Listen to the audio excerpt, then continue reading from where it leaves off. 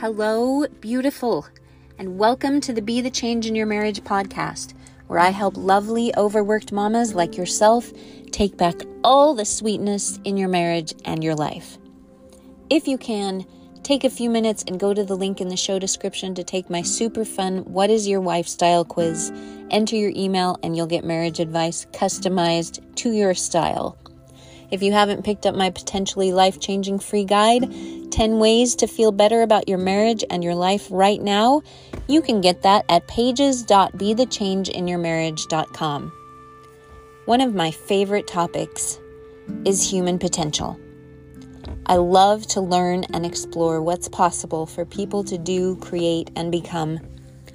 So if you're trying to scrub hardened glitter slime from your 7-year-old's favorite Elsa shirt, save yourself the trouble because it's not coming out. And also listen closely, because one of my favorite quotes on that subject of human potential is by the late, great Stephen R. Covey, author of The 7 Habits of Highly Effective People. He said, quote, "Every human has 4 endowments: self-awareness, conscience, independent will, and creative imagination. These give us the ultimate human freedom, the power to choose, to respond, to change." End quote. You all have these 4 powers, and you can use all 4 of them to become happier and to cultivate a happier marriage. In the last version of myself, before I knew how hard it was to create marketable and mainstream publishable picture books, I was a children's author. I created a rhyming book about these 4 human gifts. That's how geeked out I am about them. Each gift had a little rhyme, and I want to share them because they're nice to think of sometimes when you're struggling and need some encouragement. The first gift is self-awareness, knowing who you are, being present to witness your thoughts and feelings.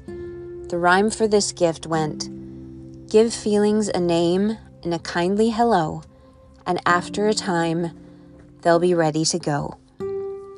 This principle is hugely important in marriage. This is the very first lesson in my signature course.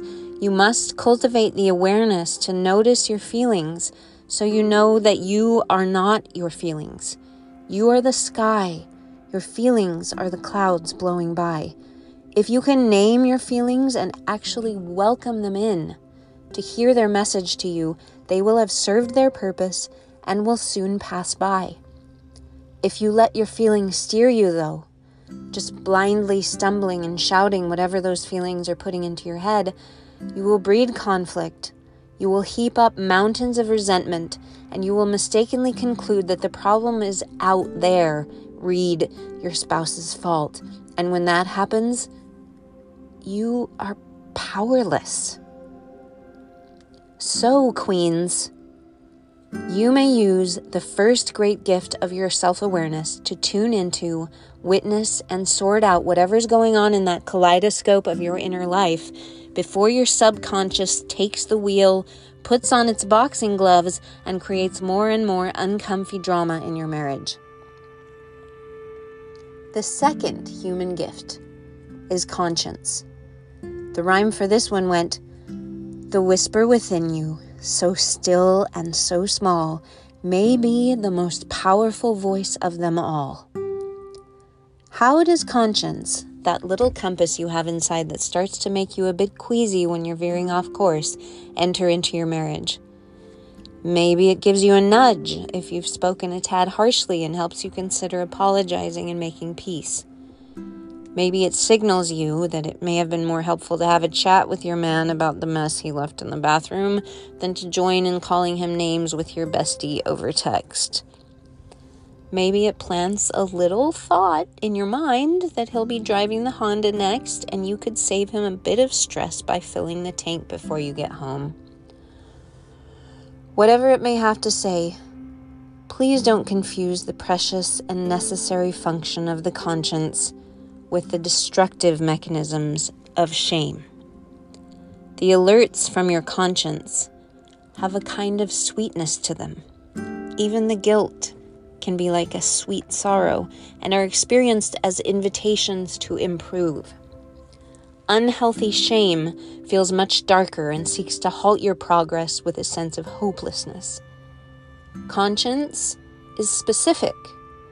It points you to a specific action or away from a specific course of action or set of circumstances. Shame is vague and seeks to drag you down with a general feeling of unworthiness. Conscience has to do with your behavior. Unhealthy shame deals with who you are. Strengthen your conscience that helps you find the most light-filled path for you and everyone you intersect with by responding to those small nudges with action and not entertaining any puny false notions that you are hopeless or unworthy. The third gift mentioned in the quote is independent will, but I want to talk next of creative imagination, because I believe the vision you create with the gift of your imagination lends much needed strength to your will. The rhyme for the gift of creative imagination might be my favorite. It goes, imagine yourself where you're hoping to be. Keep painting the picture. You'll get there. You'll see. What does this have to do with your marriage? Use the power of your creative imagination to imagine a very near future filled with peace, joy, and love. Imagine what your life would be like if your heart was filled with boundless love and no bitterness or resentment. Know that this is absolutely possible for you, even if your spouse doesn't change his behavior. Imagine yourself, next time he does something that has set you off in the past, quietly affirming your own worth and your power and responding with grace, serenity, and appropriate assertiveness. Visualize it, feel it, smell it, taste it. Keep painting that picture. Keep seeing it. And you will get there, Queen. The gift of creative imagination is priceless indeed. The fourth human gift is independent will. The rhyme for it went, a person can choose ways entirely new. It's tricky, but what you decide, you can do. About this gift, Stephen R. Covey said, quote, independent will is our capacity to act. It gives us the power to transcend our paradigms, to swim upstream, to rewrite our scripts, to act based on principle rather than reacting based on emotion or circumstance, end quote. Isn't that inspiring? We are powerful creatures. We come equipped with a choosing apparatus. We can use that sublime gift of will to choose according to what matters most to us, even if it doesn't feel like it matters enough right now. I recently reread Man's Search for Meaning by Dr. Viktor Frankl, and I was underlining like mad. I love to learn wisdom from people who are passed on. Do you know why? When I read writings that have survived their author, I feel that I'm connecting with something much more powerful and permanent than what's trending on Twitter, something worth living and dying for. I feel woven into the narrative of humanity. Here's one of Dr. Frankl's quotes. Between stimulus and response, there is a space. In that space is our power to choose our response. In our response lies our growth and our freedom. End quote. NGL, as my teens say, not gonna lie, oftentimes the space feels impossibly minuscule. But it is there. You can use that space to catch yourself and bite your tongue before biting your husband's head off. You can use that space and that gift of will to ask him to explain more about how he's feeling instead of asking him to pack his smelly gym bag and get out. You can use your precious will to apologize for freezing him out and give him a hug instead of a cold shoulder. But summer, it's just too bloody hard. I know, Queen. It hurts like hellfire sometimes. But I want to share something with you. Do you know where Dr. Frankl was when he coined the idea of the space between stimulus and response? He was a prisoner in a Nazi concentration camp. In those wretched circumstances, he observed people's power to choose.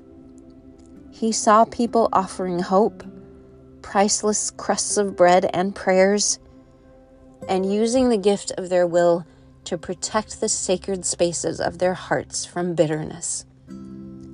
Sometimes there's a gift hidden in history's atrocities. The gift is that if others can survive the greatest horrors with a shred of tenderness remaining in their hearts, so can we. So can you. So take those 4 gifts of yours and go craft that masterpiece of a life. You deserve all the love and happiness you can hold. Till next time. Bye.